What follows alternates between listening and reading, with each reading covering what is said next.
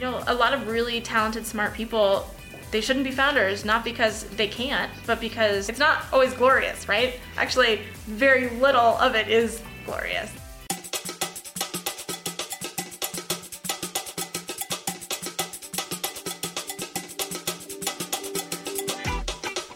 Hey there, Powder Keg fans. Nick here from the Powder Keg team, and this is episode 87 of Powder Keg Igniting Startups, the show for entrepreneurs, leaders, and innovators building remarkable tech companies in areas outside of Silicon Valley. Today, we're revisiting an old episode where Matt spoke with Heather Hartnett, CEO and partner of Human Ventures, which operates as a foundry where they grow companies from an idea to a reality with the right support and the right network. The interview is from back in May 2017, almost 2 years ago to the day. And we're bringing this around again because Heather and Matt cover a lot in this conversation.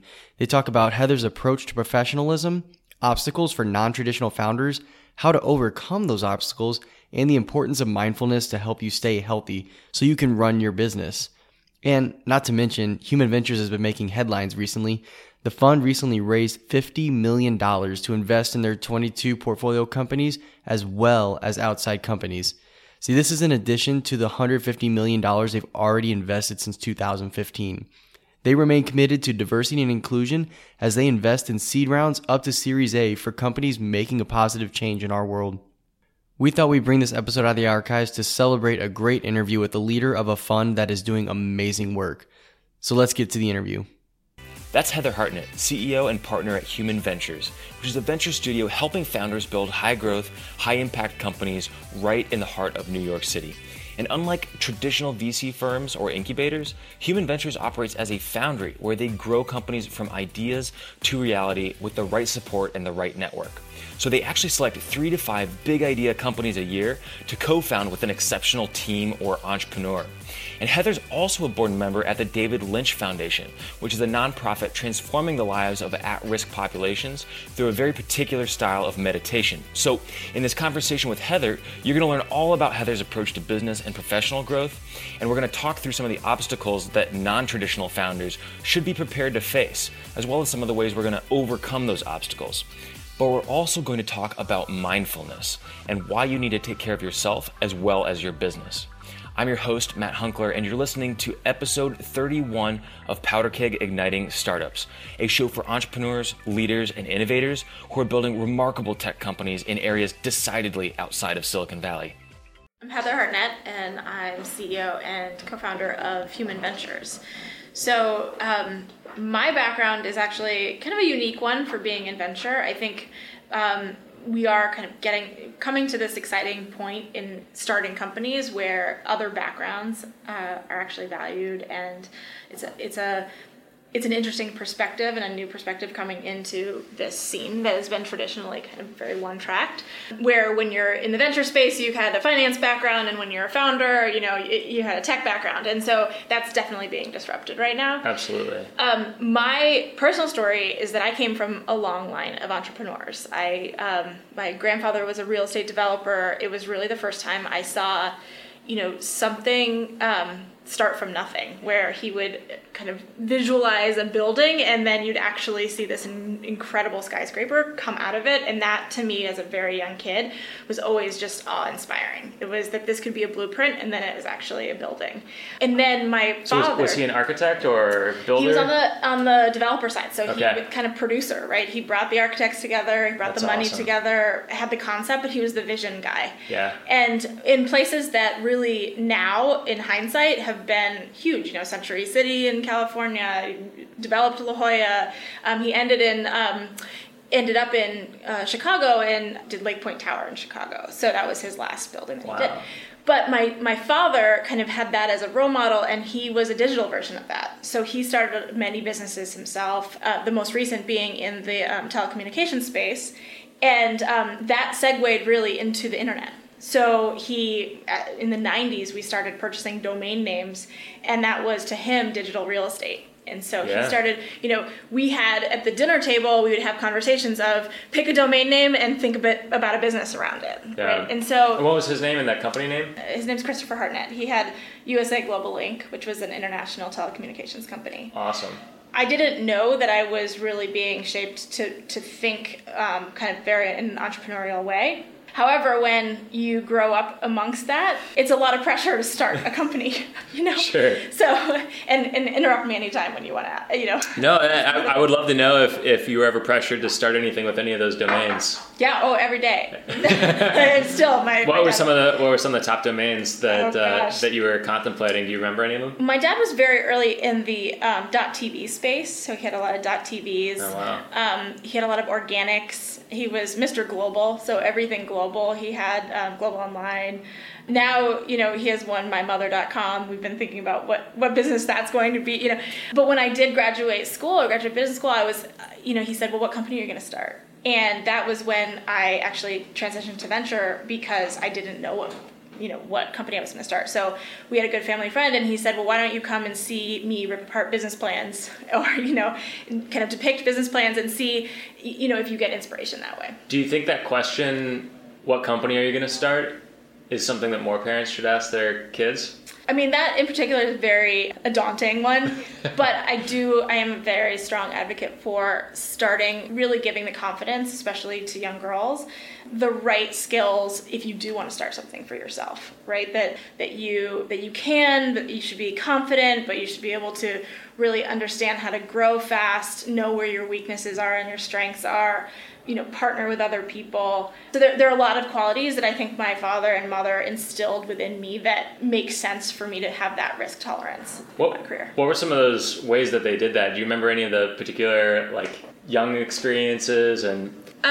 Some of the things, we traveled quite a bit because my dad had an international company. And so, throughout middle school and high school, I was traveling quite a bit and being exposed to other cultures, other problems, seeing challenges. I think that was a big eye-opener for me at an early age, that they might have not had as an intentional, part of my upbringing, but allowed me to look at things from different perspectives. I never actually really have talked about this, and I'm just thinking about it now, but I was part of something called Odyssey of the Mind when I was really young, and that was throughout grade school.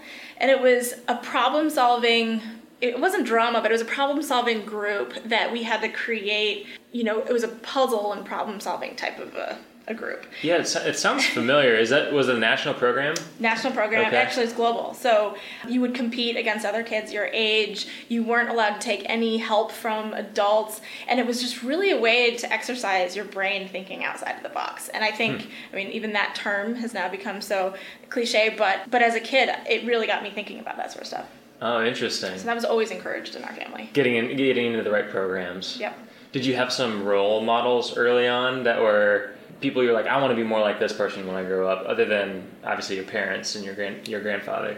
Actually, it brings up a good point. I spent a lot of time with adults when I was young. And so I really learned a lot of, how to have mentors and to kind of take lessons from older people. And I didn't think that much about it, but I do think that's had a huge effect on how I approach things. Yeah, was there a specific way you took advice and implemented it and found that you were able to interact with adults that you maybe didn't see your peers at the time doing? Yeah, I think I probably was criticized a little bit for that because you can look like you're a brown nose or look like you're trying to strive for approval and things like this. But I really just wanted to get the most out of every opportunity, I think. But a lot of it was making sure that you had enough gratitude for...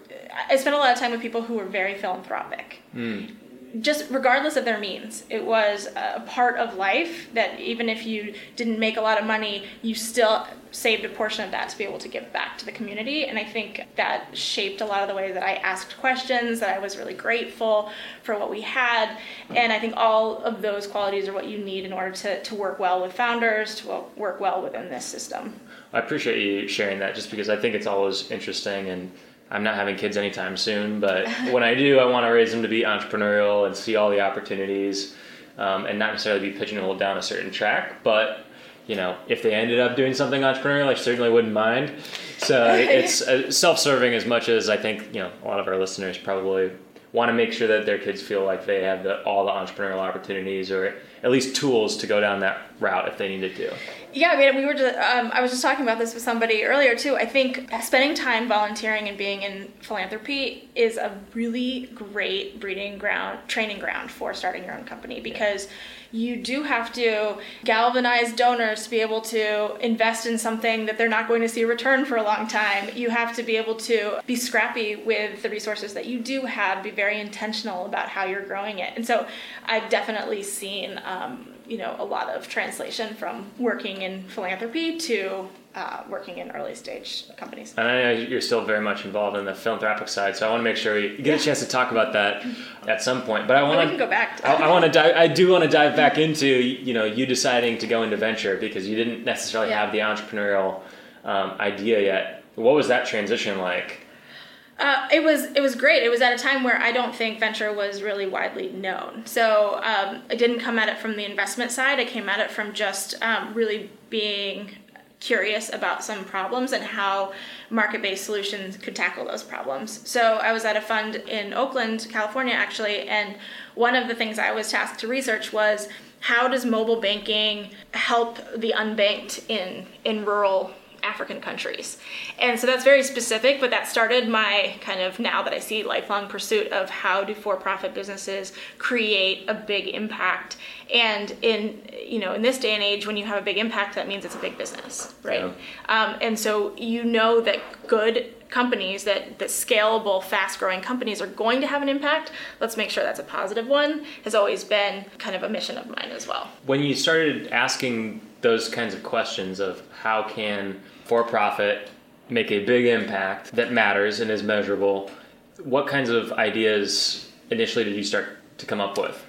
I mean, just as I think financial inclusion was a big one. Okay. How do you level set the playing field?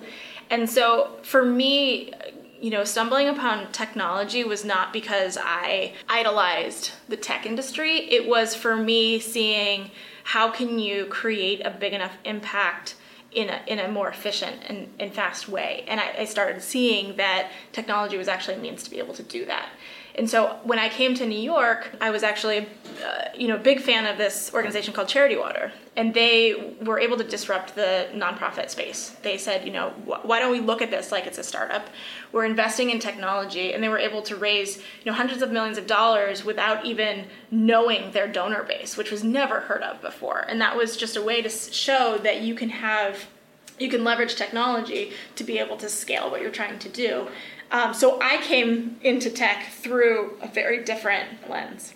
Yeah, I bet that gives you different perspective when you're approaching some of these problems. And I imagine you work with a lot of founders that come from non-traditional backgrounds. Can you talk to me a little bit about that? Yeah, I think that's a big benefit of what we're doing. So I'll fast forward. Yeah, you want to give me kind of like the thread, the 10,000 foot, like what you're doing now with Human Ventures and how that kind of came to be. Yeah, so I started in venture, but then I took a very interesting, turn where I was in several startups, I went into philanthropy, and then I married the two, and when I came back to venture, it was with the lens of impact investing. I think that the term impact investing actually became more of an impediment than it was a forcing function of growth for that industry. Yeah. So I thought, when I started Human with my partner Joe Marchese, I said, I would like to start with the people. I'd like to start with the humans. And having an impact with your company, there are a lot of well-meaning companies that actually are having not a great impact, or there are some companies that didn't really necessarily know that they were going to be an impact, but through the management and the people and the decisions that they make, they're an incredible company. And so I think that it really matters to me, how I define impact now is who the people are who are starting it, because every single day you have to make multiple decisions, and you have to rely on your own spontaneous right action to be able to create a great company. And so that's what we decided, that it was really let's really focus on the people. Well, and you have some amazing companies in your portfolio. Can you tell me a little bit about the kinds of companies you've been able to invest in and grow with? We are kind of focus agnostic. So we're across different industries, but what we really do pride ourselves on and think a lot about are those early team dynamics and those founding kind of call it 5 to 10 members of the team. And what that looks like is, when we invest in a company, we're investing in a founder, and together we're co-founding that company. And so we put the first $500,000 into a company, give or take, and together with the founder, we say, what are your strengths, whether it be domain expertise, whether it be operational skills, and how can we round out your skills with the first 5 to 10 members of your team to be able to set that business up for success? So when you think about that kind of dynamic, it doesn't really matter what industry you're in, because it's so nascent. If you know how to produce, be the producer of that, you're bringing qualified experts in those different areas.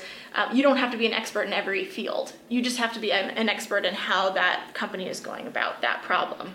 When you sign that first $500,000 check and kind of help create this founding team, at what stage is the company at that point? Is that just purely idea stage? Yes, genesis of an idea. Wow. And so what we do refer to the myth of the big idea. Even if you have a company idea, the company's very different after year one, after year two. It takes many different turns in response to what the market needs are, the trends, where the customers really are. So we will have a space that we want to be in, whether it's digital currency or banking or education or e-commerce, and we have a hypothesis around where we want to play in that space with technology-enabled platforms. And then we start having really in-depth conversations and market testing and prototyping. And when we find a founder that really resonates with that idea, together we decide, okay, let's start a company. That's when we start forming the company, forming the team around it. So a lot of times the founder's not necessarily even coming in with the idea. It's something that you've already identified. This is a market gap, could be a big idea. It isn't necessarily a big idea unless we can execute on it and prove that there's real market opportunity there. And then you're going and finding the founder. I've talked about this with a lot of things. I think a lot of people want to say that it's, some really structured way that it happens, but the truth of the matter is it kind of comes from both sides. Sometimes there's a founder who has a domain expertise or a really incredible idea, and we can be that co-founder and accelerate with our network that idea. And sometimes it's, coming from us, and we're trying to match the person who has that type of skill and almost pick stock in that founder and bring them in and give them that opportunity to start it. What makes a worthwhile CEO for someone that's in a venture that is looking to make a massive impact and do it in a way that makes sense for your impact investing model? We have a couple different archetypes that we've seen now of founders. One I'll put into kind of the visionary camp. They have a really big idea, but we need to pair them with some incredible execution. I thought big ideas were a myth. Yeah. But they have other kind of areas. So visionary, I also say they're a really good salesperson. They have a good network. They have a good influence on their network. They know how to galvanize talent. They know how to really get a lot of people around that idea. That's a visionary. So your number 2, 3 person, they better know how to execute that, right? Yeah. Then there are operational founders who know how to execute, and you're helping them push their vision further. Like, can we make that bigger? Can we make that a venture backable idea? Can we bring that in and actually make it bigger? And they know how to execute on that. And then there's one called kind of entrepreneur in corporate clothing, where they usually have a domain expertise, but they haven't really had that opportunity or kind of affinity to start something on their own. Can we help them navigate the startup ecosystem? And I think that New York lends itself really well to that the last type, because there's so many incredibly talented people here in New York. Yeah, tell me more about New York and what it's like starting up in New York City.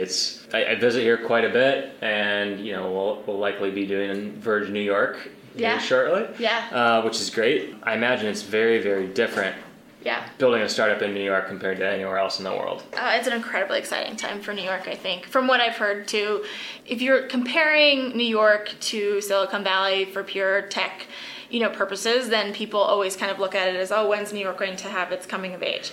If you're looking at it for what I think it's going to be in the next 10 years, I think everybody's underestimating how much New York is going to play a part in this ecosystem, especially when so many incredible industries, business minds, professionals of all different backgrounds reside in New York. When they start kind of getting hip to being able to start their own businesses, they're above and beyond just the norm that last 20 years has been kind of solidifying the standard way of you're supposed to start a startup like this, you're supposed to look like this, you're supposed to be this age, It's just kind of bringing in a whole bunch of diversity. What are some of the benefits of diversity that you see firsthand, or maybe you even have some stories of some of the founders you've worked with in the past that have come from a different sort of a background than maybe your traditional white male MBA, and I shouldn't even say traditional, but the stereotypical. Right.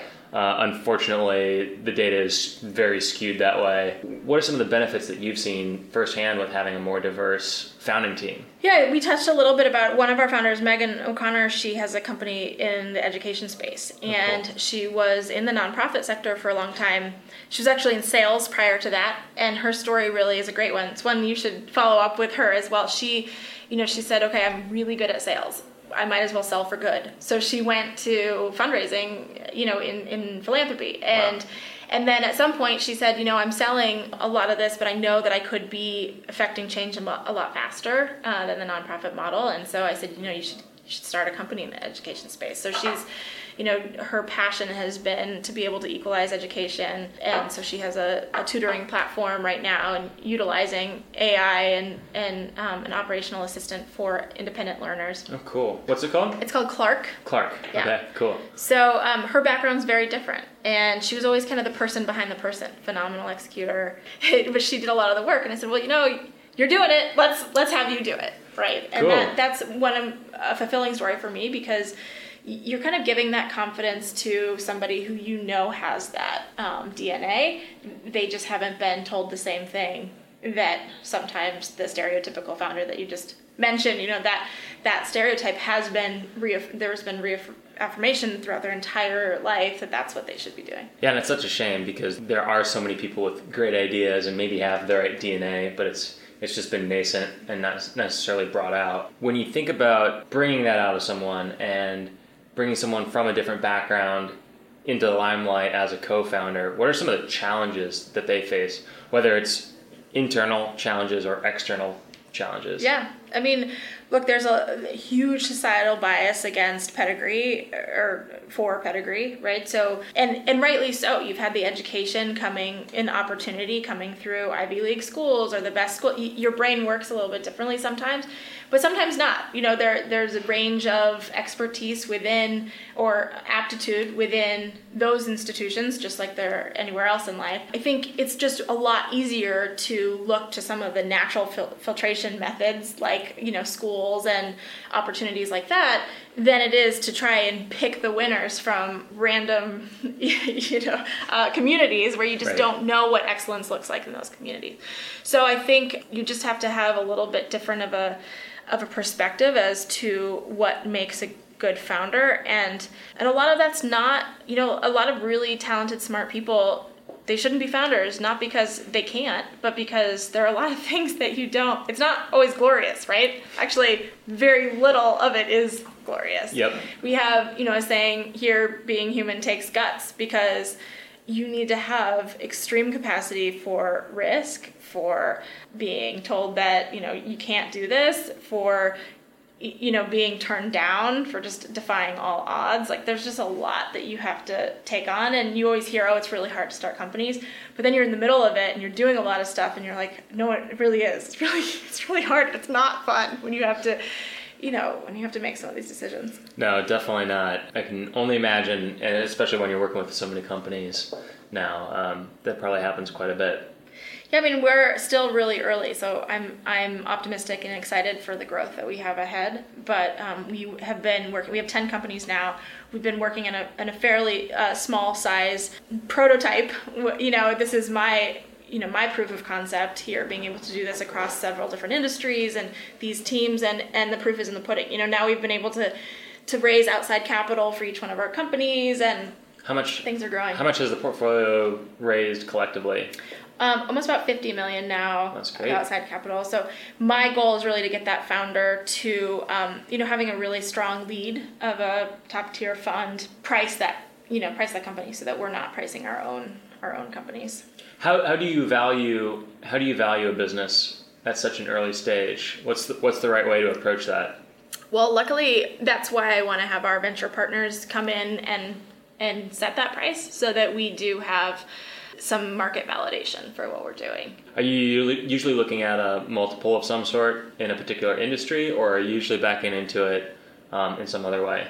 Now we're starting to formalize that process of what markets we want to look to. So the next couple of companies that we're doing, you have to have the ability to tap into a $1 billion market share, or you have to be able to touch 1 billion people with that product or service. And so, as we kind of come out with our next few, you'll start to see some of those themes come about. Oh, cool. Other than microfinance, as obviously a huge opportunity there, microlending, what are some of the other big opportunities you see right now that have potentially a global impact? I mean, some of the things that I'm personally excited about, and some of the other partners, have their areas. One is the aging population. We're going to have a lot of people coming into, there's a lot of opportunity there. People who have had experience now with technology, and as they get older, what does that look like? Are there any companies that you admire that have done a good job of serving that market? I'm definitely keeping my eye on some. Actually, in the Midwest, there are a lot of facilities that have been opening. They're actually physical facilities. So I'm just excited to see how technology can play in some of those industries. Healthcare, I think, is one where people are seeing that we don't have anything in healthcare right now. That's a big one, but yeah. Are there others besides healthcare and the aging population? We have one company in the location tracking space. So I think kind of software underlying a lot of things that you might take for granted now, with the cost curve, as the cost of technology comes down and the rate and cost of data, comes down. What does that look like? Can you track all of your things? Right now we have a phone with us, so we're tracking ourselves wherever we go. But what does that look like when your possessions are, easily trackable? And so you've got all of these different ventures in these various industries. Talk to me a little bit more about your role here at Human Ventures as sort of like the co-founder of 10 companies. Is it sort of like that, where you're really the co-founder of 10 companies and you're jumping in yourself and kind of getting your hands dirty in the business of all of these? Or is it more from like an advisory standpoint, coming in and kind of helping provide guidance, make introductions? We're a startup ourselves, so we're a little bit ahead of all the companies, but we're seeing how we're staffing up to be able to really provide value for each one of the companies, and it's very much a team. We have a really strong CFO, COO, we have a strong head of our network, community building. Operational support is really strong here in terms of infrastructure for accounting, and setting up QuickBooks is not easy. Going through your early revenue models with a CFO, you don't get that opportunity when you're a 2-person startup very often. So we really look to see where we can leverage our expertise for each founder in the beginning the most. And then we have quarterly goals for each studio company that Human Ventures is responsible for, and then I allocate the time of our team accordingly. So I'm a little bit of the quarterback, I think, for where each company at different stages require different things. Is this company now this quarter looking for product market fit? This one is looking to make 2 key hires that our network can help support. This one is going for their next round of fundraising, so that's what we're focusing on. And then, so it's not like we're building all those companies simultaneously. Sometimes it's much more of just an investor relationship where we can leverage our network for that founder. Where do you feel like, as a venture studio, is it safe to say you guys are a venture studio? Yeah. Is that like what you classify yourself as? Yeah, the term's becoming more familiar, I think, with people as the nuance of venture changes, but yeah. Very cool. As a venture studio, where do you see the biggest impact that you are making? Because I imagine you do a lot of introductions, a lot of flexing the network. Is there one area more than others where if you can spend more time, whether it's helping raise follow-on capital or whether it's getting customers, is there one that you prioritize? Like, say all 10 companies need something today of various types. Is there a way you prioritize the one that you address first? I think it definitely changes in the stage of the company. What that core, like, are we focusing on the right thing right now? There's a million things, but the key thing with early stage is, are you focusing on the right thing at the right time?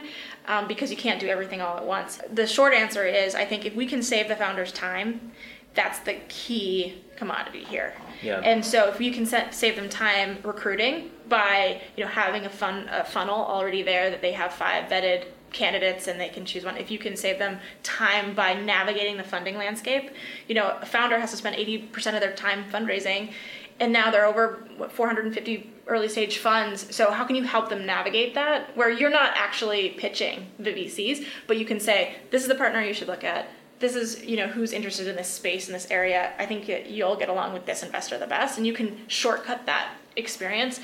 That's invaluable to a new founder or a repeat founder. Yep. Saving time. Yeah, that makes sense. The kind of recurring theme of diverse backgrounds, you're sort of passionate about getting young women or girls interested in tech and in innovation at an early age is something that I'm really passionate about, and curious to know from your experience, what have you found to be like most effective or looks the most promising to you in terms of what's going on right now to help encourage that? I think it's encouraging more diversity in investment decision positions. Yeah. I mean, honestly, it's where the funding can be deployed. If those economic incentives are aligned with diverse investors, they're going to look to fund people like them or with their type of background. And so, because really at this early stage, when you're an investor, you're investing in something that you see in that founder, that you saw in yourself, or that you love that idea and you've wanted to see that company exist in the world. So it's very, very personal. And I think people try to take the humanity out of it a little bit and say, oh, it's investing and you have to really be looking at all the numbers and everything. Well, in the very beginning, it's not about the numbers. It's about the inspiration. It's about the people. It's about the execution. So, well, I think the research has shown that people tend to invest in people like themselves. Right. Yes. And so I think you follow the money. How could we help make sure that happens? I think if you're a founder and you're in the fortunate position of having one of the very hot startups that everybody's kind of clamoring to get into, be very thoughtful about who you take money from. One of the reasons why I joined, why I partnered with Joe when he was raising money for his company Reserve, he reserved an allocation for female investors. And he said, I could have filled that with XYZ, top tier fund, but I wanted to make sure that we had women investors, around the cap table, so that when we do have that success, they see the taste of that success. They want to keep, giving back to that community, and it's a very self-perpetuating cycle. So I think as a founder, be thoughtful about who you align yourself with and who you're making money for. And then, as an investor, try to be more intentional about it. Have you heard of any processes or best practices for investors looking to take some of the bias out of it, or at least make sure that they're getting a diverse portfolio of investments? I think take some risks. I mean, Joe took a big risk on me. He gave me the initial startup capital to start Human Ventures, and I hadn't run a fund before, and I hadn't, he really saw, I think, some of those qualities that we both resonated with, and so you really, I think, take a chance on more people that you think have the it. I mean, that's very vague, but it. If I'm a female entrepreneur with an idea, I need to get funding and grow. I realize as a female, it might be more difficult for me because this industry historically has not been as friendly as to like a white male with a Ivy League MBA, right? But say I'm female and I don't have that degree, I don't have that tech background, I haven't started several companies before. What are some of the things that I can do to make sure that my idea gets funded and gets traction and excels in this industry? Yeah, I mean, I think this right now is the best time that it's ever been for women in starting your own business, in venture. And I mean, we don't just work with women founders. We have about half and half in our portfolio right now. But I think, all the same things apply. Just don't think that you can't because you're a woman, right? I think you want to make sure that you still focus on getting the right mentorship. Clearly, networking is a big thing for me, and it's not just networking for the sake of meeting a bunch of people, but it's really finding who the people are that you value their opinion, studying how they've done it, and can you find kind of a mentor that will help you leapfrog some of those challenges, or has done it before, or gives you that edge. And then surround yourself with really smart people, and give them that opportunity so that you're stronger as a team. Yeah. That mentorship piece is something that is a recurring theme in all of our interviews.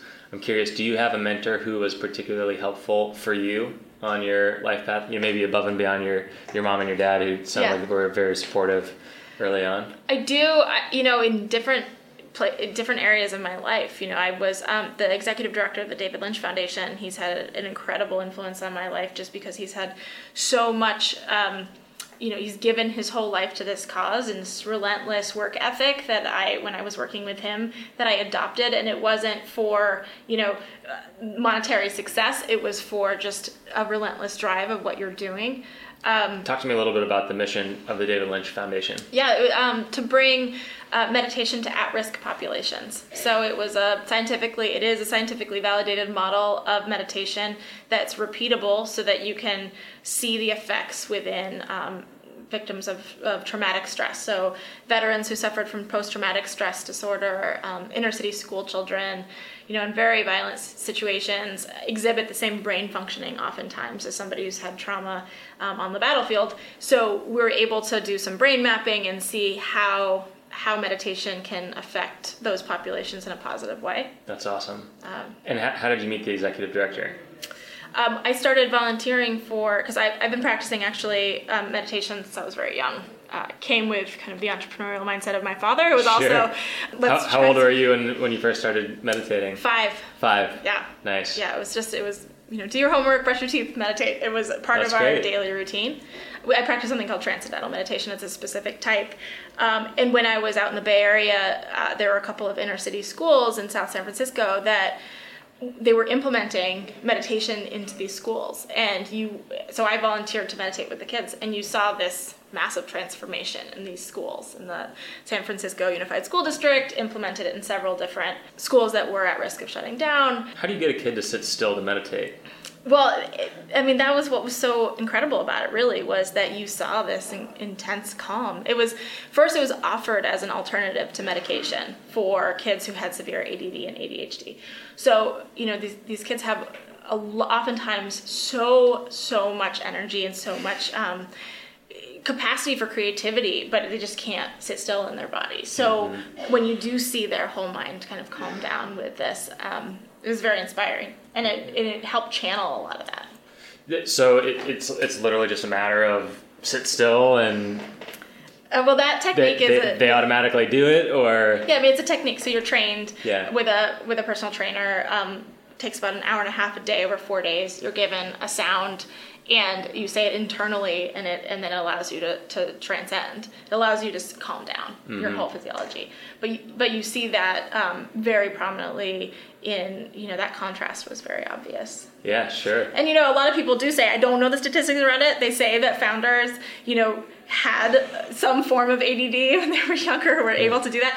I think that absolutely translates to this environment where you should have some sort of outlet in your life for being able to find your calm, whatever that is. Yeah.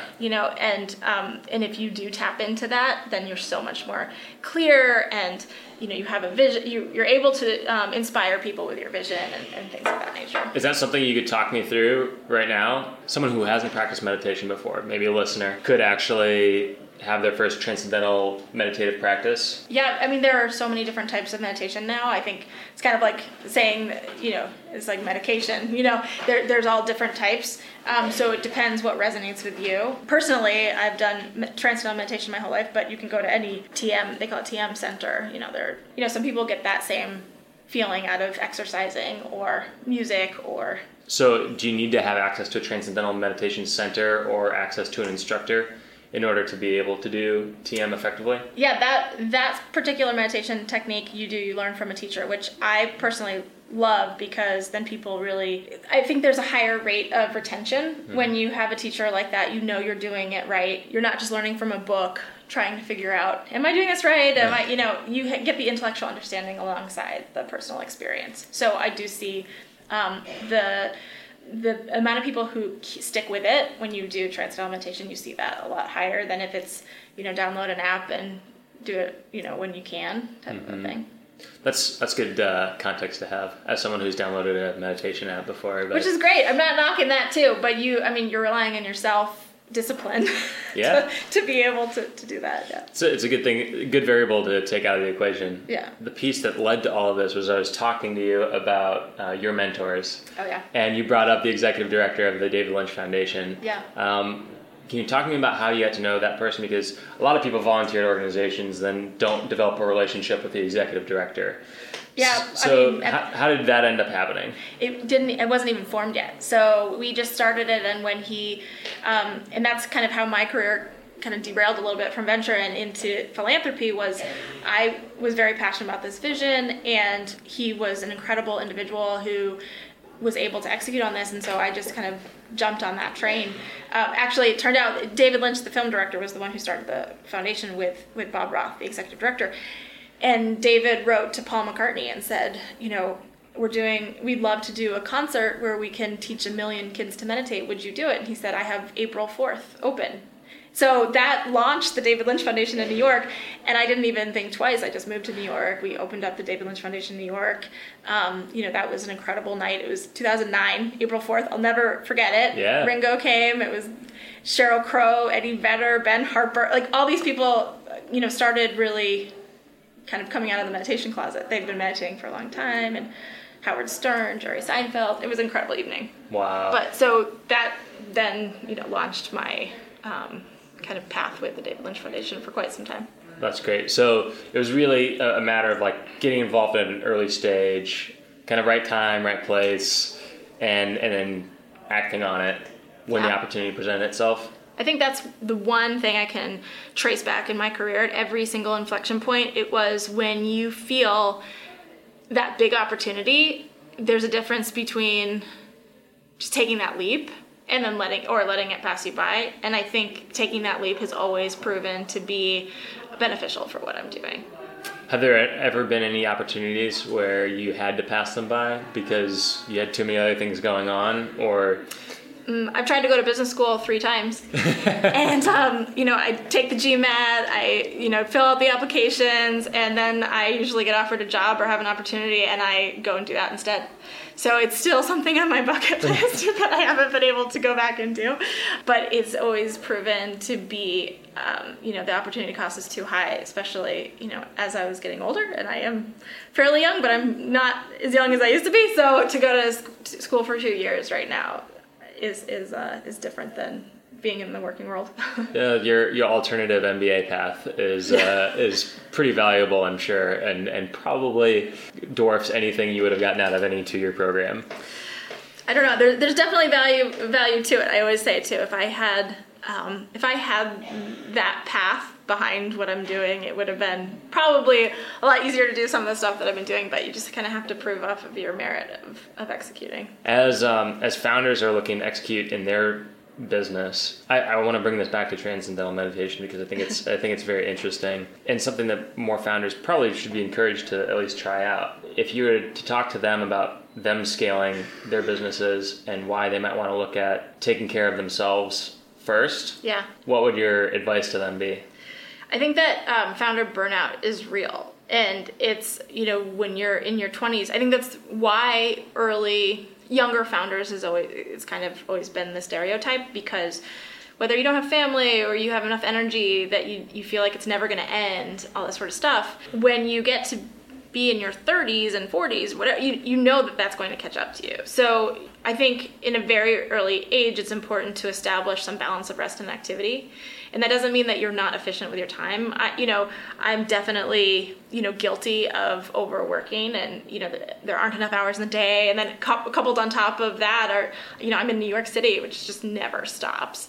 But I do know how to listen to my body, and I know how to listen to when I need to take some time. Or, I would just say figure out what your mechanism is to be able to reflect and take that time, and make sure you're doing that sometimes, because you will be a better boss. You'll be able to grow with the organization. Because I think that your company can only be as big as you're allowing it to be. And so you have to constantly looking to grow yourself and increase the capacity of your container. Are there things that you've seen founders do other than maybe meditate or take more yoga classes or do the physical activity side of things? Are there things that you've seen founders do as they've scaled their business to stay ahead on the business acumen side that's been particularly effective? Yeah, outside of, the normal, just like reading books and blogs of thought leaders? Yeah, I mean, I can really only speak from my experience in my career. It's still by no means where I want to be in my life. It's really meeting people, the amount of people that you can meet and then really listen to and understand, I think from other industries as well. So, I don't just go to venture capital events. I don't just go to tech events. There's that background that gives that cross collaboration and that's where I think philanthropy also is interesting, because there's so many different walks of life coming together around one cause, but they all have a different background. So that's how I was a little bit trained, right? So you can see the commonality between people and not irrespective of their industry. And so I think being open to that, you're laser focused on what you're learning in your industry. I think that's really important, but to open yourself up to other industries, because people think differently. People think differently with an art background. People think differently with, at a hedge fund that they do, at a tech startup. So I think it's just really important to expose yourself to other ways of thinking. That's good advice, and something everyone could put on their to-do list to go check out an event outside of the tech and venture industry. I think it does end up being an echo chamber quite frequently. So. Yeah, and I'll say one thing. I know we've been going on for a little while, but a lot of this business is luck, right? I'm just trying to put myself in a situation where when, you get that support, you're in a position to be able to capitalize on it or, jump on an opportunity. But then when you break down what is luck, it's not some like amorphous thing. It's really allowing yourself to be exposed to opportunity. I think that's what luck is to me. And so you can change up different behaviors just to expose yourself to more quote unquote luck. Take different paths to work, go to different events, meet new people. So when I first moved to New York, I wouldn't go to an event that I knew somebody else at that event. I just tried to meet as many people as I could and try to connect the dots around those different networks. And I forced myself to do that because then you can connect those dots, and you're seeing something that's outside of just that immediate circle that you'll default to because it's easy. That's a huge value to be able to provide to founders now, and as you continue to kind of grow and scale. Do you still do that to this day? Quite a bit. There are a lot of events now that come on you could be busy every single night of the week. Sure. So I do prioritize ones that I think will expand the network. And, back to thinking what do our founders need at that time? I'll go to events where I think that I can meet people who will be most beneficial to what they're doing, what they're building. That's great. If people want to find out more about Human Ventures and what you're doing, maybe even pitch you an idea, where can they go to check you out? Go to humanventures.co. I'm just Heather at humanventures.co. I field emails all day long. But we have events. We have over 50 events a year. We do brainstorm sessions. I hope to really scale that up. We're fairly young right now, so there's a lot more to come. Very cool. Very cool. Other than the brainstorm events, can they find you on social? Yeah. As well? I'm on all of it. Twitter, Instagram. Actually, I'm on Twitter quite a bit. Okay. And I've found it's kind of like a resurgence of Twitter right now. I'm definitely... I hope so. I'm bullish on Twitter. Good. I don't know where I stand yet on Twitter. Well, I mean, as a business, I don't know. But as a platform, it's such an incredible, platform for voice and for brand and for knowledge. Well, Heather, thank you so much for sharing your story and some of your expertise from Human Ventures. Thank you. Thanks so much for having me. Thanks again for listening to today's episode. If you have any thoughts or feedback on the conversation with Heather, let us know in the comments. We'd love to hear your thoughts. And as always, to be among the first to hear the stories about entrepreneurs, investors, and other tech leaders outside of Silicon Valley, subscribe to us on iTunes at powderkeg.com/iTunes. We'll catch you next time on Powderkeg Igniting Startups.